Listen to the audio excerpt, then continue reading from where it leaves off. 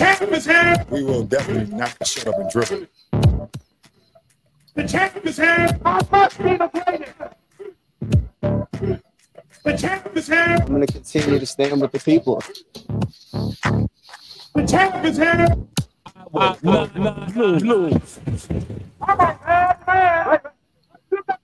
Yes, welcome. You could have been anywhere in the world, but you're here with we. My name is EJ, and I got my man. H. Yes, he is the DB of the show. So, Martin, you better watch out. We got a DB on deck. All right, man. Hey, so here, Block of Sports, man. We're here covering it all, interviewing the best professionals in the game and in the boardroom. So please, man, sit back, man, because we're providing a platform to be heard. So how we do it, we definitely got to welcome our guests, and, we got to welcome him the right way. So I'm going to start, as he's a Super Bowl champ with my 7-time Pittsburgh Steelers. So, you got to start it off right there, right? But this man is a very distinguished alumni, right? So he's a Gatorade alumni. He's a proud Michigan alumni. He's a Red Hawk alumni, but don't forget, man, he's a Pattonville Pirate alumni. So started from the earth right there. Started from the Show Me State, man, but now currently he is the executive VP and Chief Marketing Officer of the Minnesota Vikings. So please clap it up for Martin Nance. Let's go. Appreciate you having me. Absolutely, man. It's long overdue, man. So excited to have you on, man. How we start the show is with a shoot your shot moment. So this could be a time where you won a loss or won or learned a lesson. It could have been any time in your career. It could have been during your playing days, or just something that you kind of grew up back in the Sandlot days. So give us a shoot your shot moment. Man, shoot your shot moment. I feel like I've had a few of them, but fortunately, each one of them has had somebody kind of giving me that healthy push from behind, right? That nudge to say, yeah, go make it happen, or you can do it, or, you think you can go this far, but I think you can go even further, right? So I've had moments like that throughout my life. One that comes to mind is as I made my transition out of the NFL, finished up as a player, I remember thinking about the different jobs I could make a transition to and what a career after football could look like. And I remember my sister, my oldest sister, she pulled me aside. She said, hey, I know you're aiming high, right? And your definition of high is right here, but let's take it up. Let's take it up a notch. And actually, I believe in you even more than you believe in yourself right now. So just hearing those words of encouragement and that challenge from really both of my sisters gave me a nudge that really propelled me to where I am today and the work I'm doing now. Really owe a lot to them, my support system, my closest friends. They always are there to kind of give me that nudge to not just aim high, but even take it up a notch from there and shoot for the stars. Love it. Yeah, that's awesome. Having family that, playing professional football is a dream to a lot of young people, and to reach your goal and your sister saying, hey man, you got something else in you. That's really cool. Salute to your sister, man. Yeah, no, shout out to her. She's my oldest sister is actually a surgeon. So she really set the bar. She set the bar for all of us, and anytime I thought I was doing something on the field or accomplishing something, I always had her to look at to kind of keep me grounded, keep me humble. Both of my sisters are, really accomplished and smart, talented. So just having them really, again, hold me accountable and force me to up my game at every turn has been awesome. Really a blessing for me. Awesome stuff. So where does your love for sports start? Oh man, from the very beginning, I was that kid that, as early as I can remember, I wanted to compete. I wanted to challenge that next kid, whoever the fastest kid on the block was, or on out at recess. Let's race. Let's figure out, if I can keep up or if I can, wear that crown. So I always loved to compete. Fortunately, I've had some really close friends from day one who were great athletes themselves. So we just picked up a ball, a bat, a racket, anything we could get our hands on, and we just competed and tried to get better at it. So, my early days of competition start out like so many other kids in Little League or on the playground. And I just love to get better, even more than anything, to just improve. So as a kid, I played basketball, baseball. I played soccer. I played, what else did I play? Really anything my parents were willing to sign me up for, I was down. I ran track. And it wasn't really until just before high school that I started to play football. So I loved football. I loved the physicality of it and the competition. But like a lot of parents, they were like, let's chill out on football, maybe pick something else. But I just had so much love for it. Every year I come back around and say, no, like, sign me up for football. How can I get in? And eventually they caved, they gave in, they were willing to let me sign up. And, a rough start in the beginning, but eventually, man, it just took off and I fell in love with it. Really interesting because football, amongst the other sports that you named, I think being a former athlete way long time ago, that it's a process sports. You play 10 games a season and you practice way more than you actually play in the game. So what about the work and the process, I guess, attract you to the game? Yeah, I love how you described it. You having played, that like you said, you put in so much work on the front end to get to that game day. And so for me, I fell in love with that process. I fell in love with improving and getting better. And I started playing football at a point where I was growing a lot. I was getting stronger, getting faster. So fortunately, I was able to see the fruits of my labor. It was like, I almost felt like for every day I would go and run hills, I'd be a half step faster the next day. It just was like really translating well for me. Every time I put in the work, I felt like I got to see results on the field. And I just got hooked on that, hooked on that feeling of improving. And I watch guys on TV, guys like, Peter Warrick. I spend a lot of time watching Peter Warrick, who we know was a killer at Florida State, right? And so watching his game and watching guys across the country do their thing just forced me to like hone my craft and find ways to improve. And that process of getting better is what I really fell in love with. And that helped me take each step kind of throughout my sports career. So always a receiver? And it's funny that you mentioned one of the drills that pays homage for a generation of ours knowing about that hill, right? Like Jerry Rice in the hills had every receiver running those hills to be the GOAT, man. So was it always receiver? No, early on, it's funny. The very first year I played football, I think I was in 7th grade, and I joined a team that had been playing together for a while, and they looked at me and they're like, all right, let's just stick him in an open spot. And I ended up playing offensive guard my first year of football. And I remember thinking, man, like, this is not what I signed up for. Like, I grew up watching Barry Sanders and Jerry Rice and, guys with the ball in their hands making plays. And so I just, I was ready to quit. I told my pops, I said, hey, like, this isn't for me. I'm ready to hang it up and go play something else. And I'll never forget, he said, hey, when you start something, you finish it. And he said, if you don't want to play next season, that's fine. But you committed to this team. You're going to finish this season. And so I toughed it out. I finished the year. But I learned a lot about being physical, blocking, doing the dirty work. And the next year I said, you know what? I had enough. I'm ready to go back and play something else. And so I took a year off from football, and then high school was willing to give it one more shot. And fortunately, my closest friend, my boy Tyrone, he was a great athlete and just always challenged me to be out there and try to get better. And so he and we went out freshman year, and it just took off for us. And we just fell in love with the game all over again. And that's, to your question, that's when I got to play receiver for the first time. I played defensive back. I got to, get in the end zone and shine a little bit. So that's where my love for the game really took off. And I never looked back after that point. Love that. So, go ahead, MH. No, go. You got it. So, born in Missouri, correct? Is that right? So, right. Yeah. The Show Me State. We said that in the intro. That's right. Really known for a lot of baseball, right? Like, definitely like the St. Lunatics talk about it. Nelly talks about it. What, was that one of the sports that kind of you early adopted to? And like, it's one of the easiest things to play, right? You get a couple friends, bat, ball, play catch and all that stuff. Yeah. Was that kind of big in the area or not kind of where you grew up? Yeah, no, baseball was definitely a big sport where I grew up. The St. Louis Cardinals, that's just part of the fabric of St. Louis. Like you said, the Lunatics, they rocked the jersey. They represented, the Cardinals.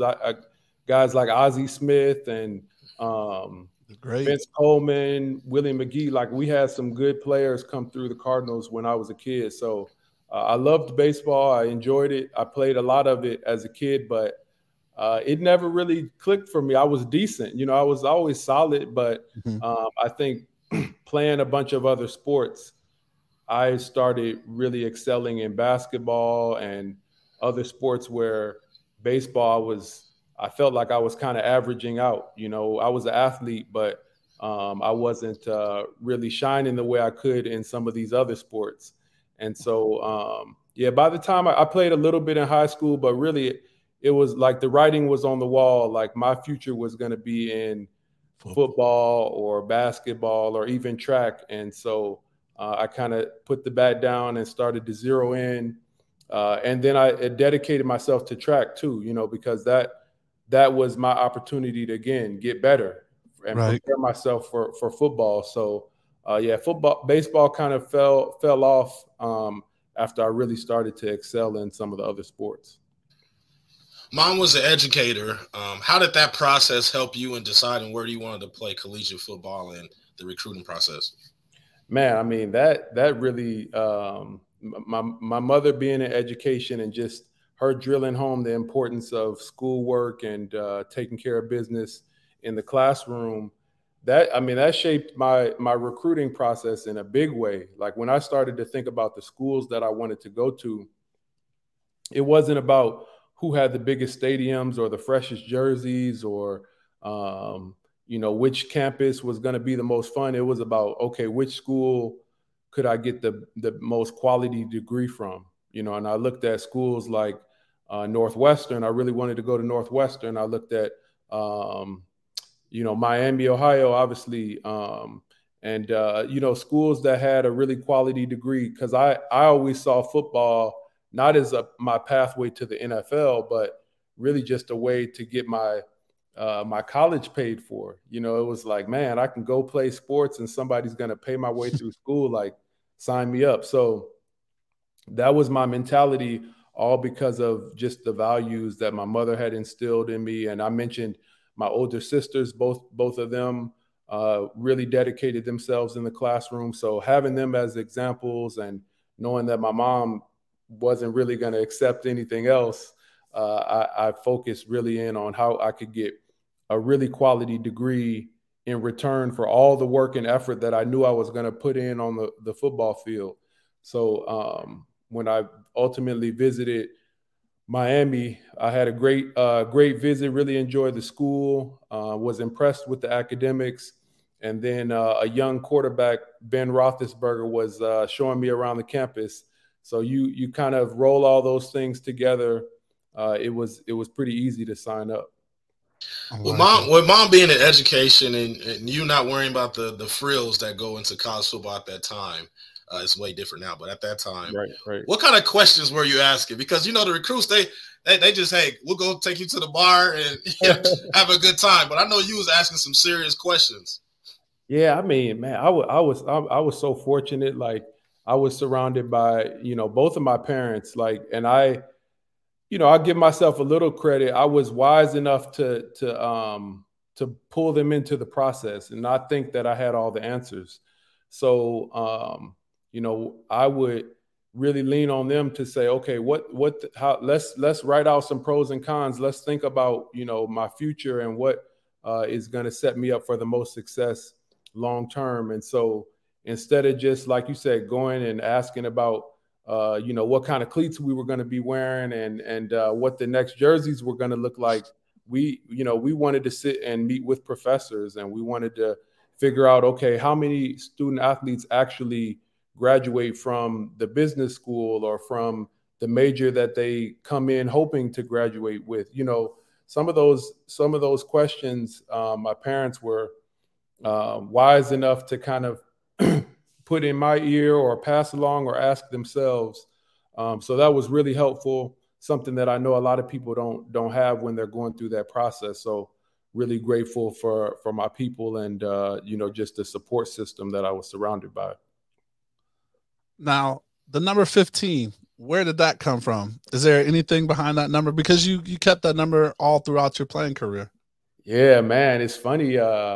It's not much to it. When I showed up to college, you're a freshman and they throw you a jersey.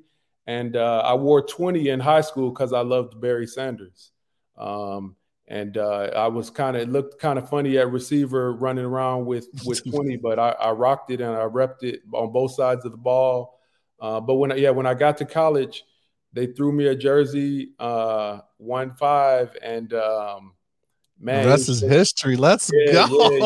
Yeah. It was just like, I wanted to make it. I wanted people to know that number. I didn't want to kind of ride the legacy of somebody else. I wanted to create one. So, once it got rolling, it was like it just became a part of me. And my teammates to this day, they call me 1-5 just because it stuck. Yeah, for sure. Yeah, every receiver over 6'2", they put 15 on. Tyreek Hill not gonna be wearing 15 and look weird on him. Right.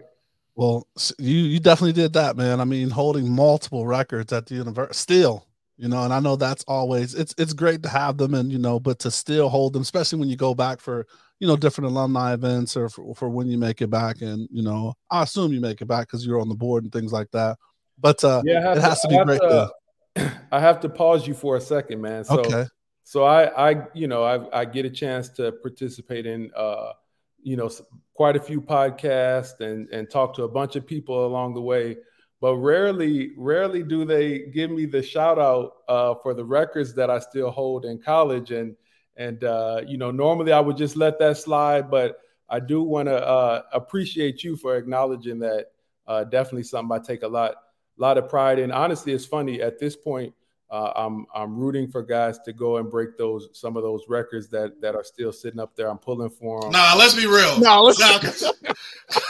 Because the receiver came out of you right there. Throw me the ball. Throw me the damn ball. Hey, hands up right off the line of scrimmage right there. Hey, am I on? Yeah, throw me the No, you're right. I mean, when you're in that space and we could talk about the psychology of receivers all night, but yeah, I definitely had that mindset of, being the guy, being the number one, wanting the ball on every single play. But yeah, at this point, I feel like, man, somebody go get it. Somebody raise the bar. Let's push the program forward. And, it's been awesome to have some of those hold up. They can leave a couple of them up there. That's what I was about to say. Because when you said break some of them, you got a couple of them. Exactly. So keep throwing bubble screens. Let's hold the 14 TD record or whatever else you got. The yards in the season, right? Stay with the RPOs. Yeah, how that we're older now, so it's like we'll find a way to undermine it and say, oh yeah, back in my day we didn't have this and that, and yeah, they playing a couple extra games in right, the season, right? Exactly. So, but no, it's funny. It's funny you mentioned that. It's there is a young receiver at Miami right now who's off to a really fast start. Excited for what he's doing. He might be leading the country in yards right now. So, a lot of good momentum at that program. They just beat our rival Cincinnati, so that was good to see. So yeah, it's always great to see those guys represent the colors that I wore. Absolutely. And we can stay into this, but he doesn't have a Ben Roethlisberger throwing to him either. So, you know what I mean? So we're going to move on, man. So here's where we'd like to jump into the career. This is where we talk about, kind of what you're doing now and just some of the jobs you've had, just so people get more of an insight on, what you do now and if they want to get into this career. So in the game, man, it's like full circle, right? A bit of a full circle, I'll say, right? Like, so I'm not drafted by them, but you played with the Vikings and now you work for the Vikings, man. So I know that's kind of like a different moment. I don't know how that works, but if you could, because I think MH probably jump back in more of your draft stuff, but what is your day-to-day like in your current role? Yeah, so now, my day-to-day, I'm surrounded by a great team, a great group of people. In total, we make up about 85 folks full-time within the Vikings organization. So that includes our partnership activations team. They handle the relationships and kind of day-to-day with all of our corporate partners and sponsors. We've got another team that's focused on everything that we do from a guest experience and guest services point of view. Our data and analytics group and kind of brand marketing teams as well. We have an in-house design team. We also have a media and content group that produces everything that we do that's kind of video or social or photography related. Really just, like I said, I'm fortunate to be surrounded by a really, really talented group of people. Our international marketing is another component of the organization.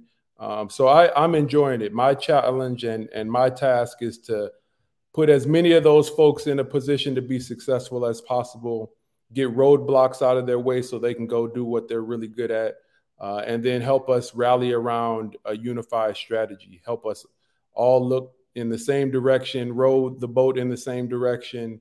And then after that, it's like, hey, get out of the way and let people go do what they're really good at. So I enjoy it. It's fun. It's a challenge every day, but it's also really rewarding and fun, as you said, to circle back to a team where I played. I had a chance to kind of impact and influence it on the field, but to now see it and influence it from a completely different point of view has been a lot of fun, something I'm enjoying for sure.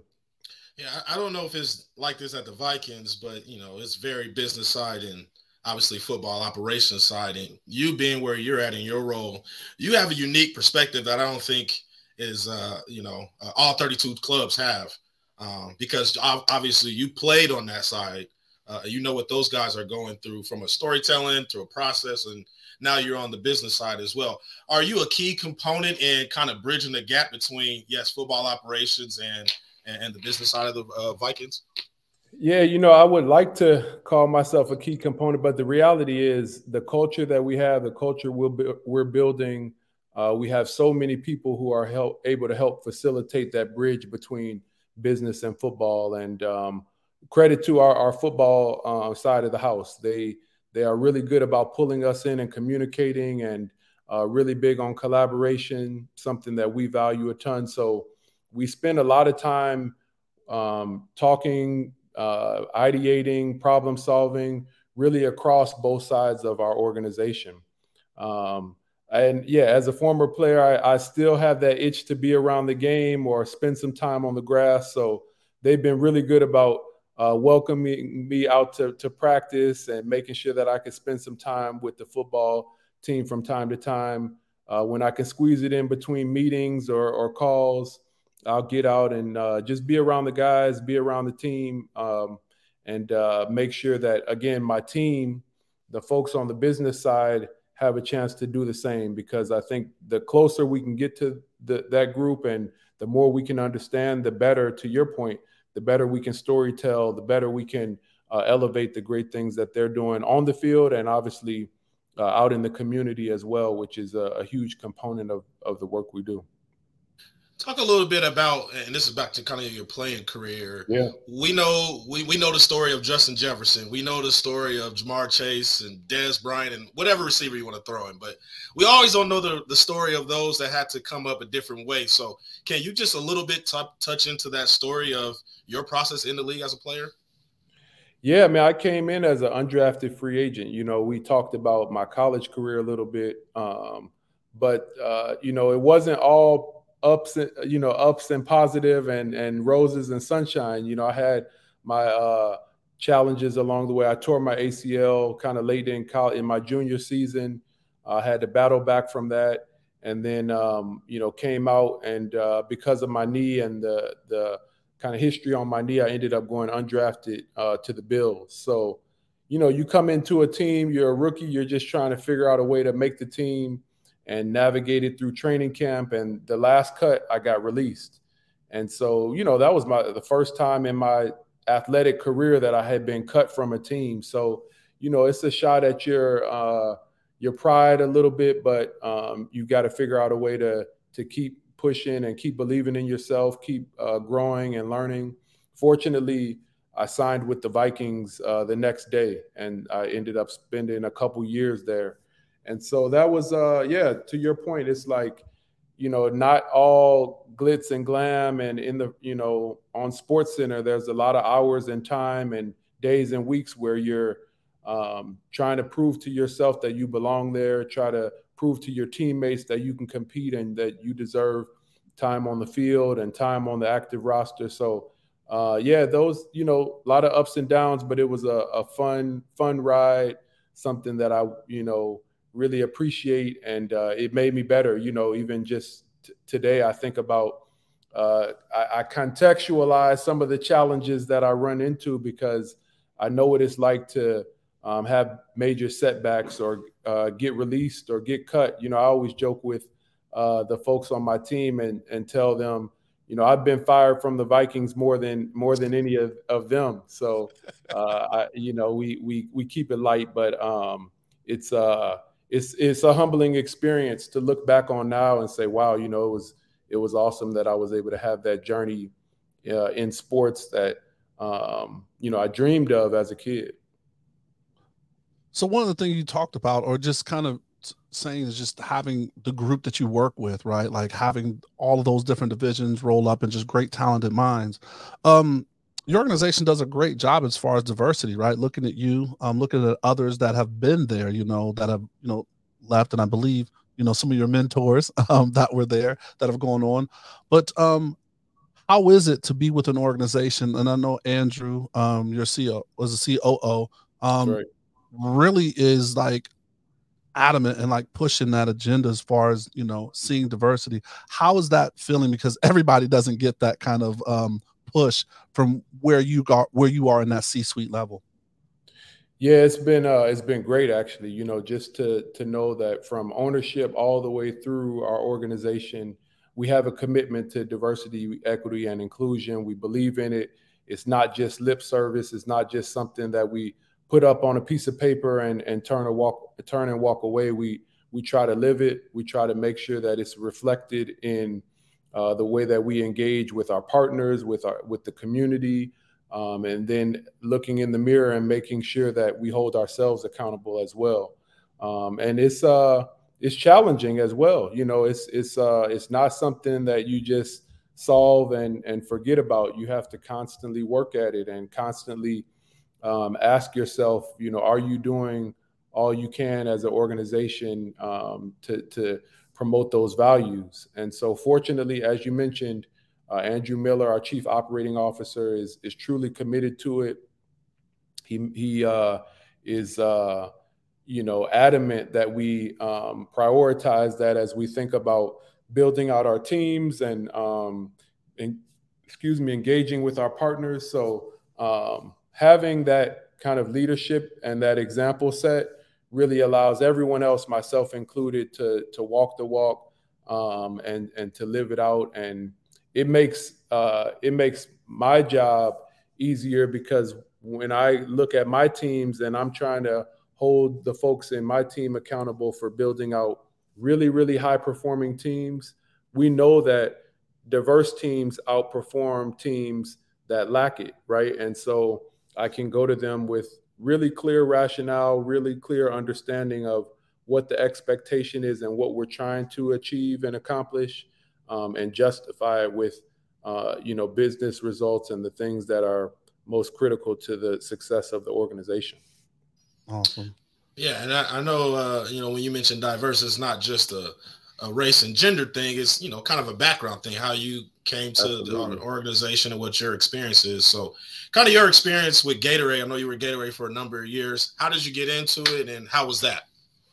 Man, I had a terrific experience at Gatorade. So you asked how did I get into it? When I finished up playing football, I went to the University of Michigan to get my MBA.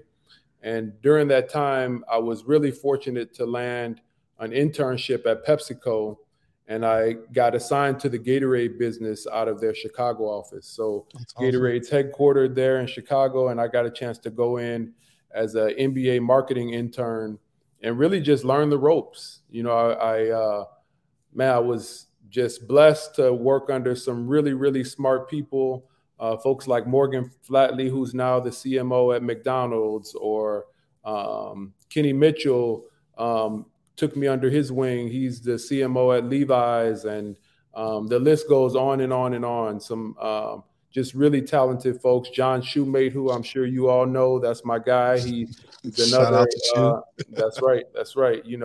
Another guy who I can remember very specific conversations where he steered me this way or that way and helped me kind of see around corners that otherwise I wouldn't have been able to. So, yeah, that was my early start at Gatorade, and I just kind of stuck with it. I got invited back into a full-time role, and I thought it'd be a couple years and we'd have a quick fun run and I'd figure out what was next. But they just challenged me with new opportunities and new experiences really at every turn. And so it kept me engaged and interested in learning.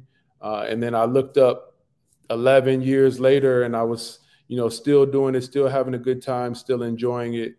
So I had a really good run there at Gatorade, and the people there, the relationships that I was able to build and connect with during my time at Gatorade are so valuable to me. The folks that I am still really close with today, I had a chance to meet there.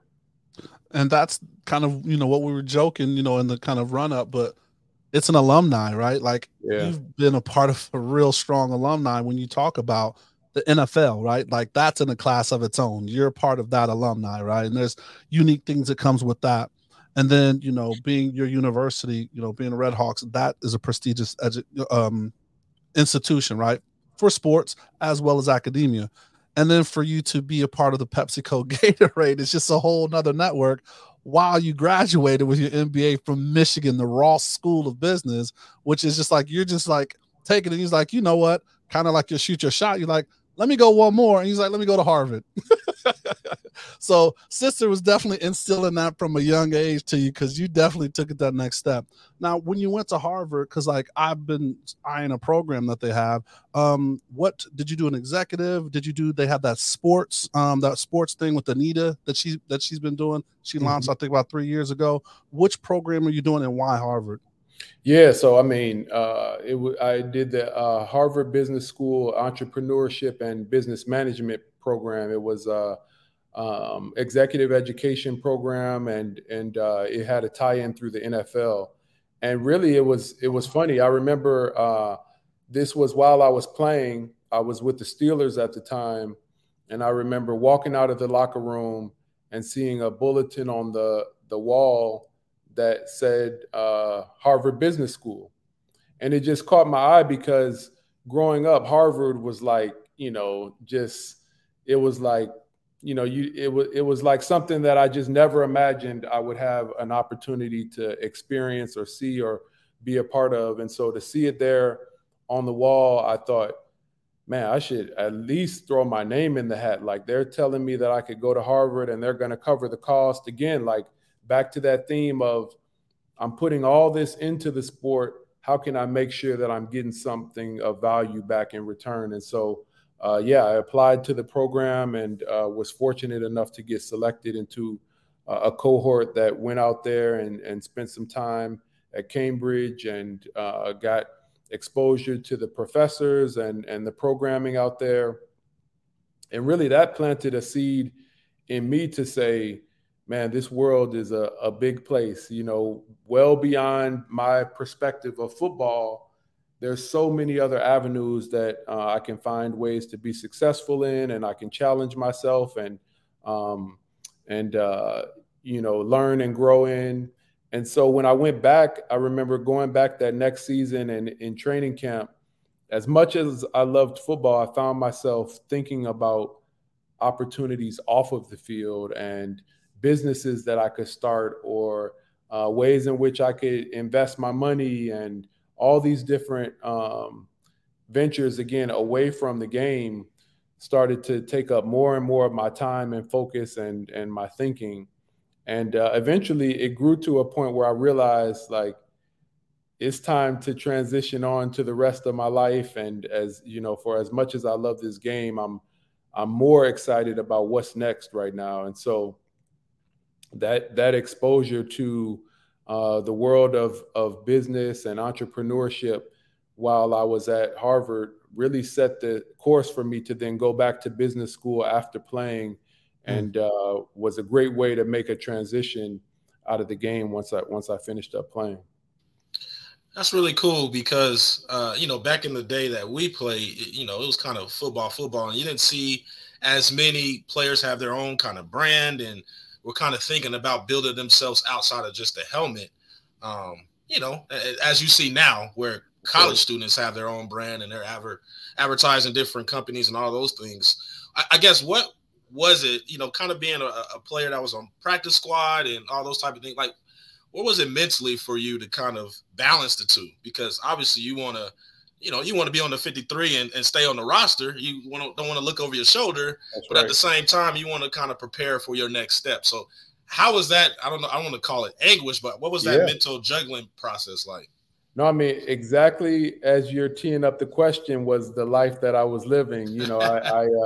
I can remember my wife challenging me. She would say, hey, obviously we're in this football thing. You're doing your thing. You're really talented.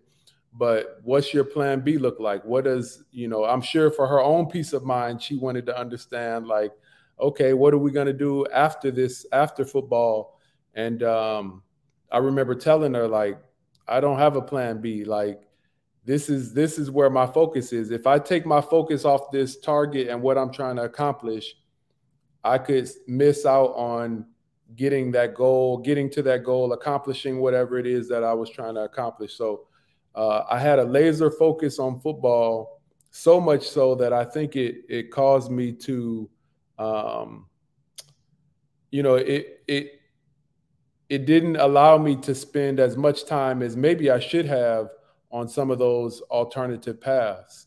And then fortunately, going out to the program at Harvard and just giving myself the freedom to go explore and do that really allowed me to think a lot more about a plan B. And sure enough, once my focus started to drift from football, it was history, and I had a great run, a great experience, but I think shifting that focus even just a little bit really got me excited about other things. And, shout out to my wife just for always challenging me to think a little bit different, or, giving me that healthy nudge to, again, raise the bar or push myself a little bit more, that led me to that program and ultimately on to graduate school.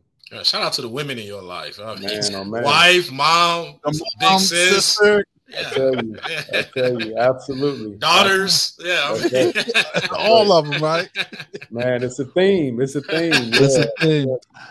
All right. So just kind of getting back onto your marketing hat, right? So on Netflix came out with the special quarterback, and MH and I have talked about it a little bit, how that could be the new, what is it called? That they're doing Hard Knocks, right? Like just replacing that, because it was just more engaging. It was, following, not only a player, but like, you got to see different parts of different teams.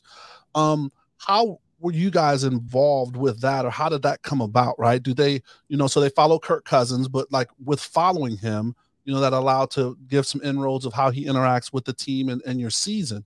So how much do you get to be a part of that? Or is it just a call where it's like, hey, we want them and you guys let it go? Like, what is that relationship between you when you have your brand and someone that's an ambassador of your brand go out and do something cool like that? Yeah, I mean, well, first we were fortunate in that, them NFL Films, Netflix, our communications team, and our talented group within the Vikings Entertainment Network, all those teams were very collaborative in bringing that to life, and just that's dope. Really, really, really smart about how they approached it, right? The idea was, how do we really see the realities of these guys and understand what's happening behind the scenes, not in a disruptive way, but in a way that takes fans truly behind the curtain. And so for them to tee up a guy like Kirk Cousins, I mean, such a great ambassador of our organization, a positive guy, hardworking, smart, and really, really tough. That's what we were excited about the fact that his toughness and his commitment to the game, we felt like that would come out through the film. And so, again, our communications team was able to really keep it simple, throw a mic on him, film him from a distance, and then let reality kind of run its course. So the season we had last year was amazing. So many exciting games and exciting finishes. And so between Kirk and who he is and the quality of guy that he is, the great camera crew that shot a lot of that, both internally and then through NFL films, is like, a good recipe, right? Sometimes a simple recipe is all you need. And that was the approach we took with the quarterback series. And it was fun to see it come to life and really to see what is done for Kirk in terms of just an opportunity for him and his personality to be on display and people to see more of who he is. It was a lot of fun for all of us. And of course, the organization, the Vikings organization, I thought, it was an opportunity for people to see the first-class organization that is the Minnesota Vikings, and hopefully add some fans and add some eyeballs to what we're trying to do this year. Speaking of fans and eyeballs, you've been in the marketing business. I have to touch on, Dion, because he's kind of the talk of the sports world. Yeah, hey, man, I'm from Colorado, everybody. And he's not, you see that meme, like Colorado fans since September, like the meme that's been going around.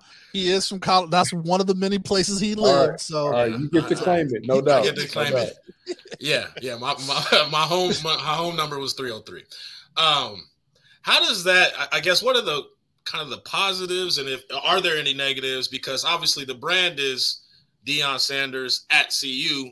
But the brand is Deion Sanders, and if he goes to another team, organization, or whatever the walks in life, I would think that media storm kind of goes with him and what happens to the university. I mean, we see what's the discussion about Jackson State and all those type of things. So, what's kind of your thought from your chair, from your view about that? Yeah, it's interesting. The landscape has changed a lot, even within the last 10 years. You think about the scale of brands that these athletes now have. It's not just a few thousand people following them or, an obscure fan base.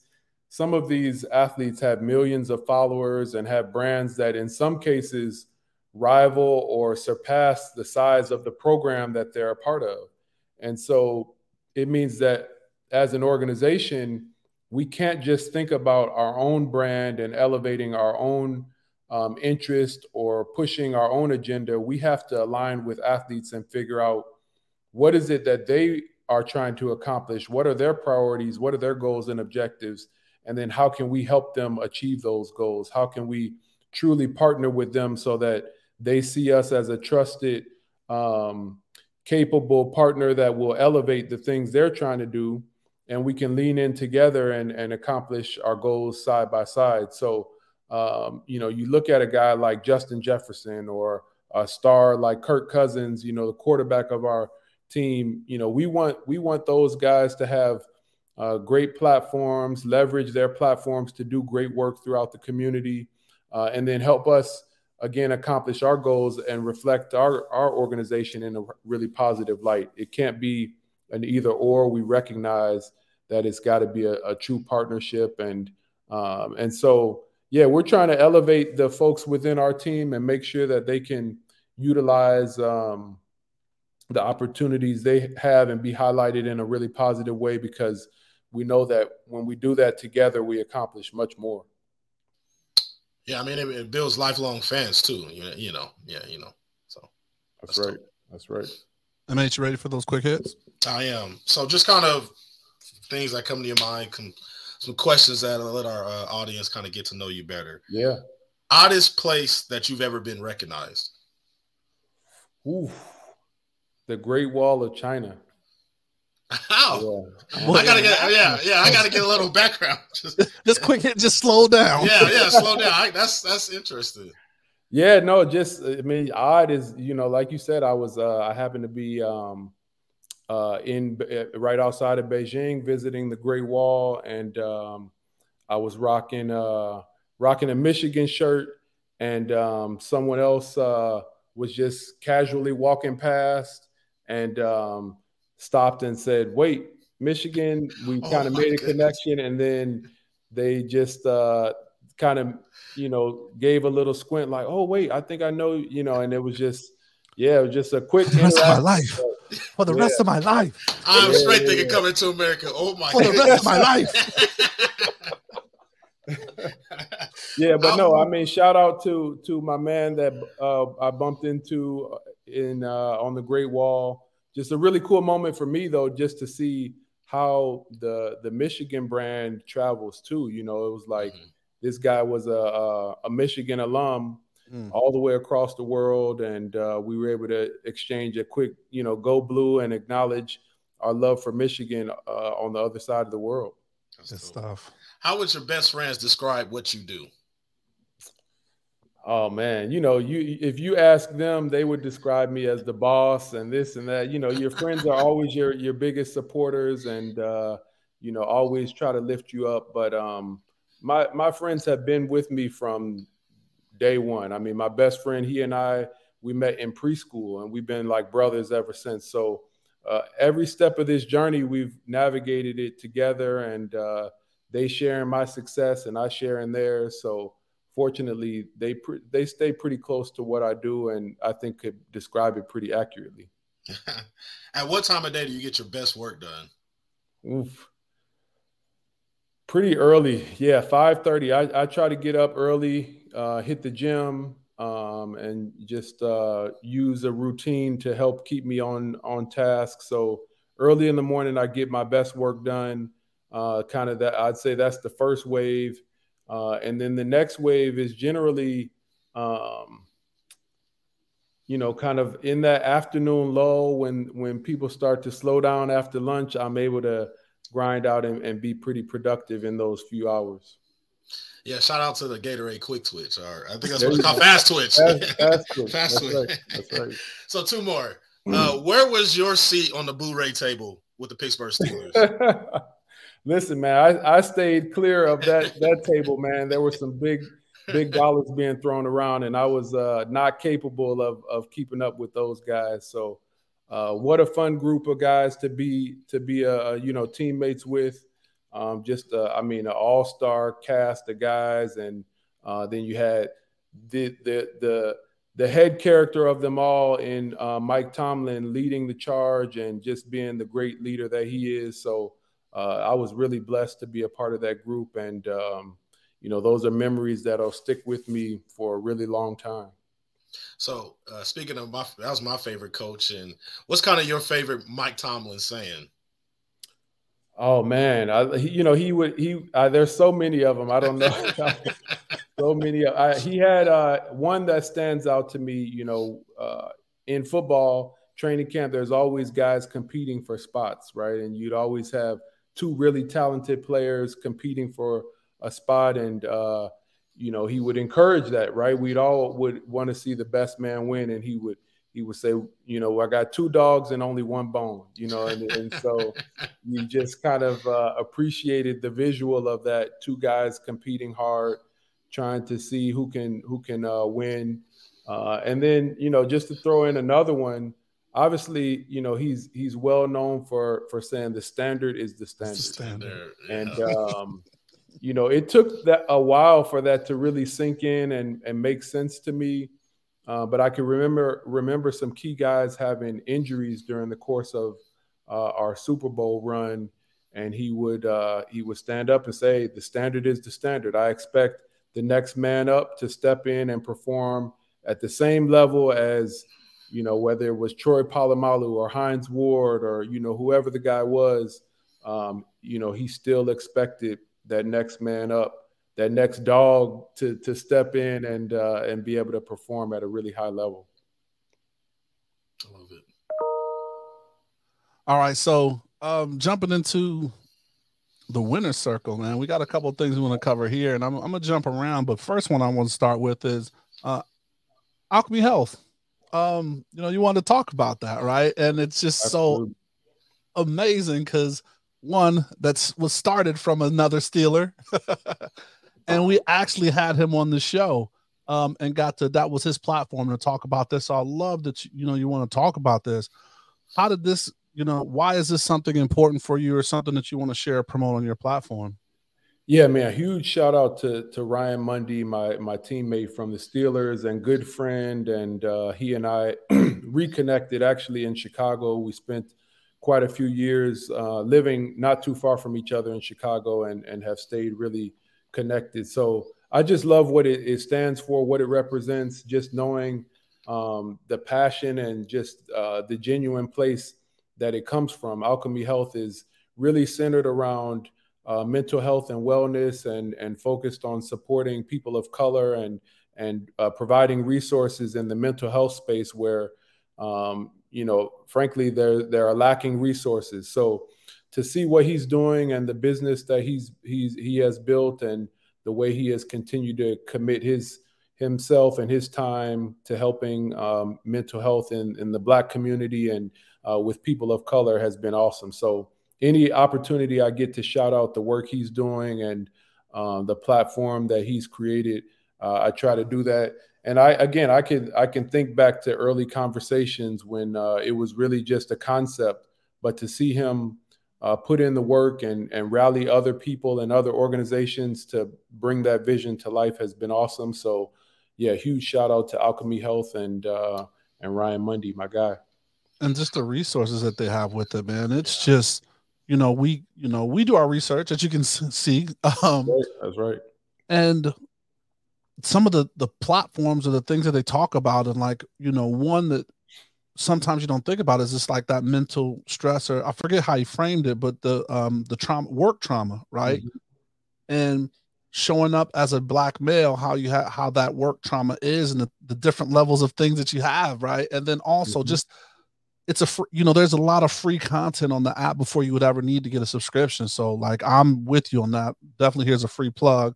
Definitely download the app and just kind of see what it has, and then navigate to the different spaces, because it is a resource where we are definitely lacking that resource. So my bad, MH, I know I cut you off. I kind of wanted to, in the same way, kind of best practices when Ryan was on, he kind of saw told us some simple ways that we can kind of work on our mental wellness and maintain that.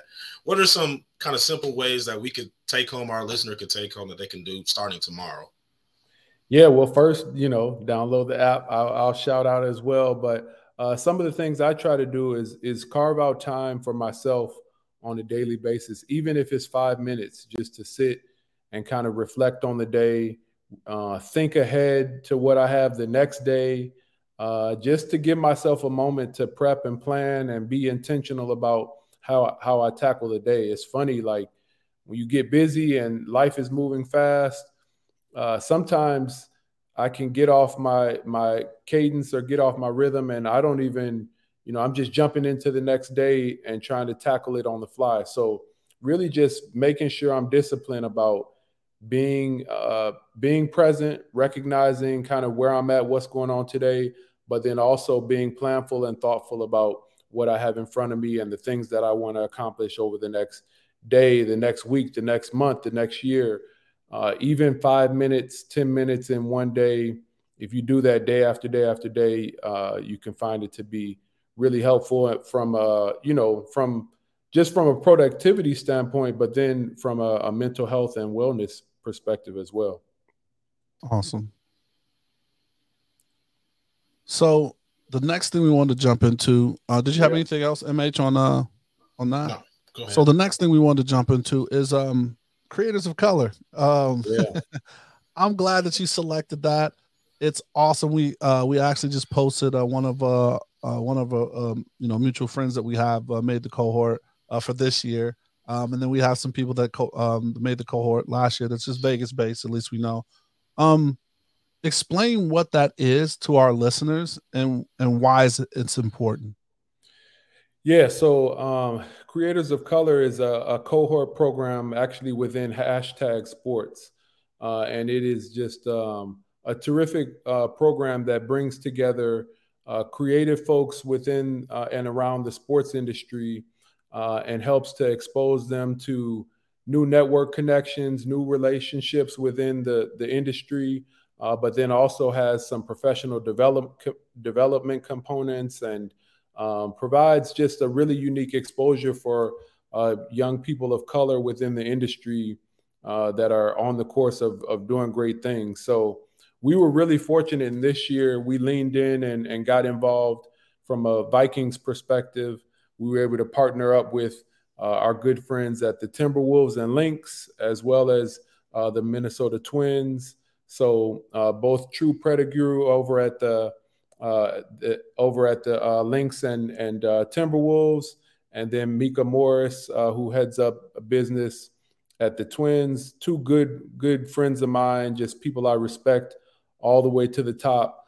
And so for us to be able to rally together and sit down and think about how we could combine our forces here in the Twin Cities and in the Minneapolis area to bring the cohort, the creator of color to the Twin Cities this year has been awesome. You know, the program is just wrapping up today, actually.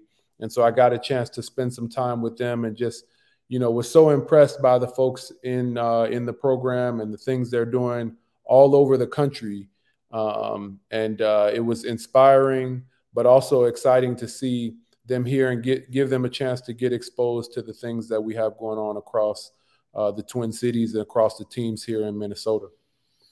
Talk about what I love about it is that 21 to 33 age range. And that's kind of the age range of even your playing career and what you were talking about earlier about the process of transition into your next phase or your next step in your career. Why do you think that age is so important for people, for young business people of color? Yeah, I mean, when you think about it, that age range is where, you're still kind of charting your path. You're an adult, you've got life, you got bills and you got that part coming in, but you're still mapping out how you want to tackle your career and how you want to chart it. And you still have the world in front of you in terms of where you want to go, what you want to accomplish, what you can do. And so just getting that group together, I talked to the group a couple times, and one of the things that I really tried to encourage them to be thoughtful and intentional about was the relationships that they were developing across the cohort, with one another. They looked across the table and I tried to remind them that those would be the individuals that they'll be close with for the rest of their careers, and when they need a job or they've got a job or they're trying to find somebody, that's a group that they can immediately tap into and call and get plugged in with. So it was valuable to see them and just know that at that point in their careers, at that age, in their journeys, they were setting the course for what I'm sure is going to be some special outcomes on the back end. And so it was just exciting, especially for me, to be around that group and to find inspiration from the great things that were coming out of that program. And I know they can look for, but what's some of the things that people like? What should I think of if I should apply, right? Like, why should I apply and how's that application process? Yeah, one, I mean, when you think about creators of color, just the individuals that kind of fit that description, we often find ourselves working in a bit of isolation. We're working in areas where, we're bringing our talents to the table, but often as you look around that table, there aren't many people that look like you, right? So to be able to tap into this group and plug in with like-minded people and people who are doing great things in the industry is a really, really powerful experience, just from an inspirational standpoint, from a networking standpoint, but then even broader than that, some great professional development opportunities, ways to get exposure to different parts of our industry. As an example, we brought the cohort into the Vikings organization just yesterday, and they got to spend time in our studios and in our podcasting space. And we did on-air rehearsals and runs with them, got a chance to get them on both sides of the camera, challenge them to do some creative things and kind of bring their own creativity to the table. So it was just a really exciting, engaging opportunity for that group to get together. And as I said, they'll be plugged in and connected really for the rest of their lives, something that I was excited to be a part of. Absolutely. So it's definitely an experience. So we'll post that link in the show notes as well. So if you're interested in that, you can see that, because it is an amazing program, and excited to see that get going. All right, man. Well, it's fun. And when you have a fun, time flies. So we're kind of going to wrap it up a little bit here. This is what we like to call the assist, right? So keeping it on the sports theme or your coaching gym. Yeah. And this is like, either something you would tell your younger self, a model that you live by, or maybe something you would tell people that want to do or have aspirations to work in the marketing field for a professional team. So give us one of those gems. Oh, man. The first one that comes to mind is something that Kevin Warren, my mentor, the president of the Chicago Bears, always reminds me of. He always says to be where your feet are, and that's just something that if you spend enough time around him, I'm sure you'll hear him say that. But it's just a great reminder to be present, to really appreciate where you're at. Don't be in such a rush to get on to that next thing or get that next job or that next title, but really appreciate where you're at in the journey and where you are presently. So I try to embrace that. One thing I like to do is bring in fresh flowers to the office on a regular basis. And that's something that, again, I picked up from him as a reminder to smell the roses. Don't be in such a hurry that you miss some of the small, beautiful present things that are in our lives presently. And so, I try to do that pretty consistently and remind my staff to, again, enjoy exactly where we're at today. And MH's point. Go ahead. I'm gonna let you. Yeah. Yeah. I'm gonna have to use that. That's pretty dope. Deion's gonna send it. He's an avid listener of our pod. Yeah. He's gonna steal that. They're gonna be roses around the facility. Shout out to Prime. No doubt. All right, man. You're hopefully coming into town. You'll be playing the Raiders. Vikings come in town in December, so hopefully you can get out here. Hopefully we can get a chance to say hey. We make a stop. We make a stop in town there in December, and we got plans to be back there in February. So look out. There it is. I like that, man. That's the goal. There it is. The standard is the standard. The standard is the standard. MH, please give us some final words, man. Final thoughts. Martin, really, really appreciate your time, man. I know you have a busy schedule, but learned so much during this quick hour, and I hope our listeners got some good nuggets out of it. I know I did. So really appreciate you. No, MH, EJ, I appreciate both of you all, what you're doing, and this platform is powerful for folks throughout this industry. So keep doing what you're doing. Anything I can do to help, you know how to reach me. I'll definitely be here and willing to do anything I can to elevate what you guys have going on. Absolutely, man. Well, hey, thank you once again. Just to add on to MH's sentiments, thank you for your time. We know you got a busy schedule, and especially in season, things pop up. So good luck, the rest of the season. It is a long season, so the way you start is not always the way you finish, and vice versa. So good luck, man. Hopefully we see you in December, and like you said, you guys make it back. We want to thank all of our listeners for listening as well. Please, I hope you enjoyed the show. A lot of great nuggets in here, a lot of great, things, and, just showing you to push yourself to make it to that next level, right? Set your goal, but don't be afraid to set it 1 inch higher, right? And that's how you become the best. We drop new shows every Thursday, so please subscribe to our YouTube channel, because as we say, if you see it, you can be it.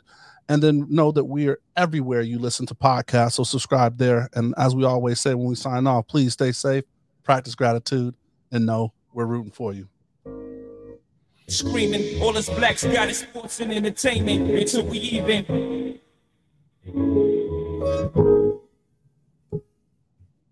Assuming I'm rooting for everybody that's black. Yeah. Assuming I'm rooting for everybody that's black.